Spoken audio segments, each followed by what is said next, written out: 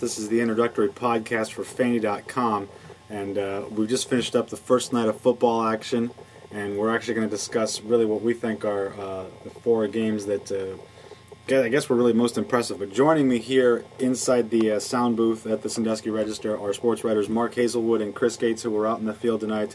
And guys, we're just going to go ahead and just kind of jump right into it. I think the biggest surprise of the day has to be the Bellevue and Perkins game, because I don't know who was expecting that to be that one-sided, but it was, and that's really what it came down to. It was, you were at the game last year, but from what you heard, I mean, just take us through it. I expected it to be that one-sided, the other way around.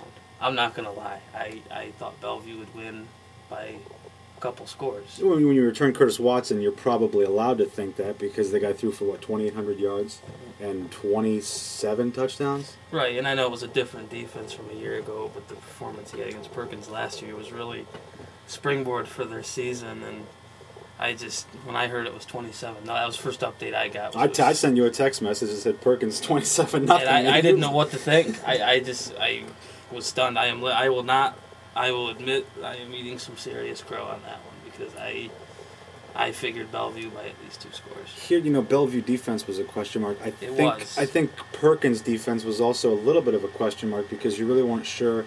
With a year ago, they couldn't get much of a pass rush, but tonight, we weren't there to see it. I mean, the man to talk to on this is probably Butch Wagner, but I mean, I was listening to it, I was watching it as best as I could and following. But really, I think it comes down to the fact that Perkins was able to hold the ball, keep Bellevue's offense off the field. I mean, they almost had nearly double the amount of plays. Right. And this is one of those instances, for you, young kids who are out there wanting to figure out how to, maybe think about coaching. The best defense is, in fact, a good offense, and that was very indicative tonight. Let's switch gears really quick, and let's talk about Margaret at Clearview. Chris was at that game, and this was a close game to start with, but Clearview pulled away a lot like last year, because I think Margaret had a 17-14 lead a year ago. Clearview comes out after halftime, makes the necessary halftime adjustments, having trouble speaking here already on the first night. What did you see that was the difference in the second game? And I wasn't here last year. I wasn't there to witness the game, but this year, looking back and seeing what happened last year, it did kind of seem like the same sort of situation where they were, going into halftime pretty evenly matched, and second half it got away from them, most notably in the fourth quarter. 3rd and 20, giving up a 58-yard touchdown pass that kind of sealed the deal for Clearview. Coach Rock Farlow was not happy with the second half, but really they held their own until midway through the third quarter, it kind of started to unravel for them. What did Rock talk about afterwards, Stephen? What did you discuss with him? What did he say? Rock, he was really, really disappointed. He said we played a great first half and we just totally fell apart in the second half. He said he liked what his offense did in the first half, and how can you not? Devin Jones 80-yard touchdown run on the second possession. First play of that second possession. Yep. 80 Kickoff, it was a punt into the end zone, touchback, and first play from scrimmage of that second possession. Was it a bootleg or? He was going right, and he saw a crease up the middle, cut left. Okay, he had one guy to beat, and he just flat out outran Clearview's safety. I've heard Rock talk about how special this kid is. A year ago was his first year under center ever.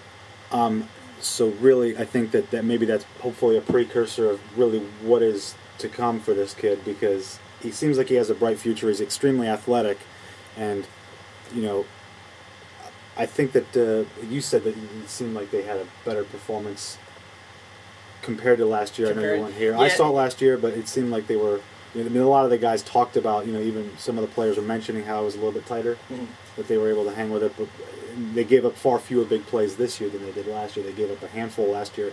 Tonight, just the one that kind of was, let it get away from them. Devin, at the end of the game, said, I asked him about, compare these first games from the 2 years, and he said, we're smarter, we know more of what we're doing, we know how we fit into our system. So, I think they're improving. I think they can be a better team this year than they were last year. Norwalk Edison, Mark was there. Go. Well, there was a lot of hype around Edison this year. Probably the most they've ever had. There's a lot of hype around that school, yeah. And, they came out and, didn't really do a whole lot for the first 2 quarters. They're down 12-7 at half to a Norwalk team that didn't win a single game last year. There was a lot of off-season turmoil, and let's be honest, you're sitting there telling yourself, well, it's Edison doing it again. They're letting somebody hang around that maybe shouldn't. No offense to Norwalk, but that's the facts. You look at it, it's like, why is this on team paper, down? that's 12? probably how it should have. That's how most people expect it to play out.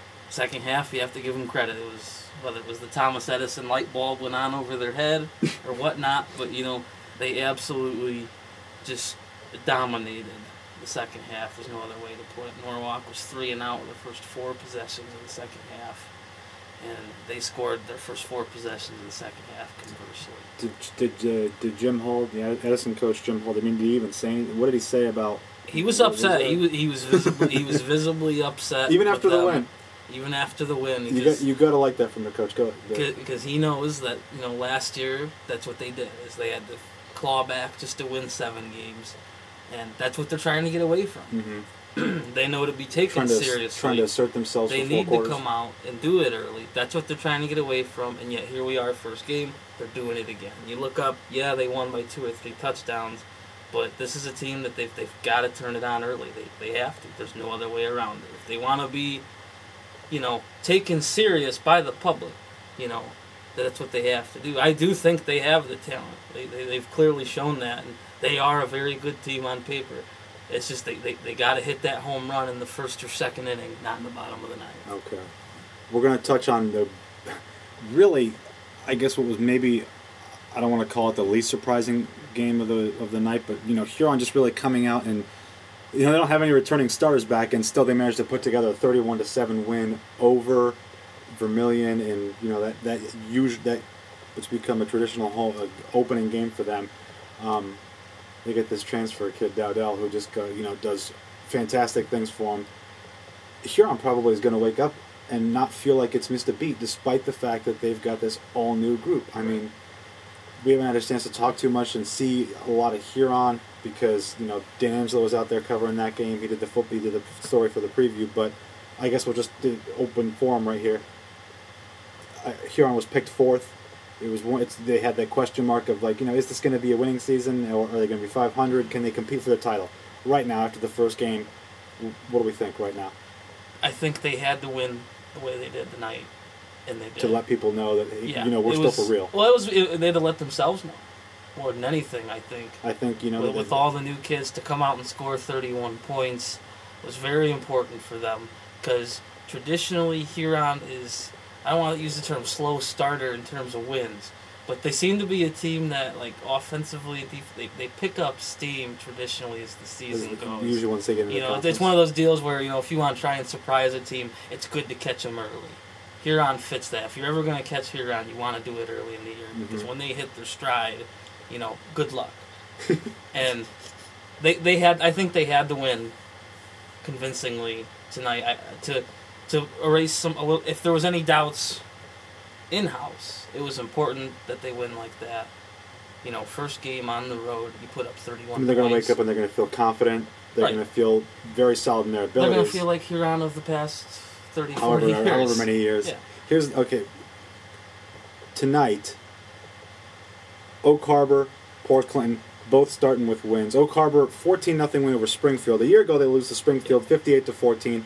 Port Clinton beats Woodmore for the 2nd straight year. Mm-hmm. On the flip side of that, Clyde is 0-1 because they come out and they drop the opening game to what's become it's a tough Eastwood team. It is. And I think and then Clyde comes in. They got Olmsted. They got Olmsted Falls, and then they've got Bellevue. Yeah. And I think they got Perkins in the opening game, and that's a pretty good look. They could be walking on eggshells. There's no doubt about it. And really, you touch on, Bellevue and Clyde both losing by double digits tonight. Yeah. And all of a sudden, that Week 3 game, game becomes really important in terms of that playoff picture if they both want to get back there. Because they both know that their league schedule, no offense to their leagues, there's not a ton of secondary points to pick up because they're so much bigger than everybody else. Well, Clyde was the favorite. I think they were unanimously voted. They were. Coaches and media poll, they were picked hands down to win it. Still, when we get into the conference, it's sort of a different piece. And they've won 14 straight games in the conference. They've won the last 2 crowns, but new quarterback and I mean, I saw some highlights. He had some, he scored a Division couple 3, runs, Region but- 10 is awesome. Didn't It is awesome. And They had a couple it's- teams from Division 2 drop down into They that sure- Division they 3 did. in that And region. It's it's going to be not- even tougher. It's not out of the realm. You hate to say this for anybody, but it's not far-fetched to sit here and say, hey, the loser of Bellevue Clyde, Might, even if very they well were be on around the other- table, they could in be, the league. not in the picture there at the end because you look at the Clyde team 2 years ago, Right. had to get in as a 6th seed on the road. They were 9-1, and they won. They lost their opener. They won 9 straight, and they had to, and they ended up 6th. and they ended up as a 60. That's true. So A year ago, they're 9-1. They're like they host the first round playoff game, but that's going to be that week 3 game does take on an awful lot more importance for those two teams in terms of the playoff without a picture. doubt. Chris has been really quiet here. I mean, he's I'm the new guy, man. He's new. This is like his first. He's night. the rookie. He's still learning. Western Pennsylvania, born and raised. 30 seconds. 30 seconds on your first experience in Ohio high school football. Go. Oh, well, it started with a lightning delay, so, I mean, you couldn't really ask for anything better, right? Sitting in the press box, and no one's there because they all got shooed back to their cars.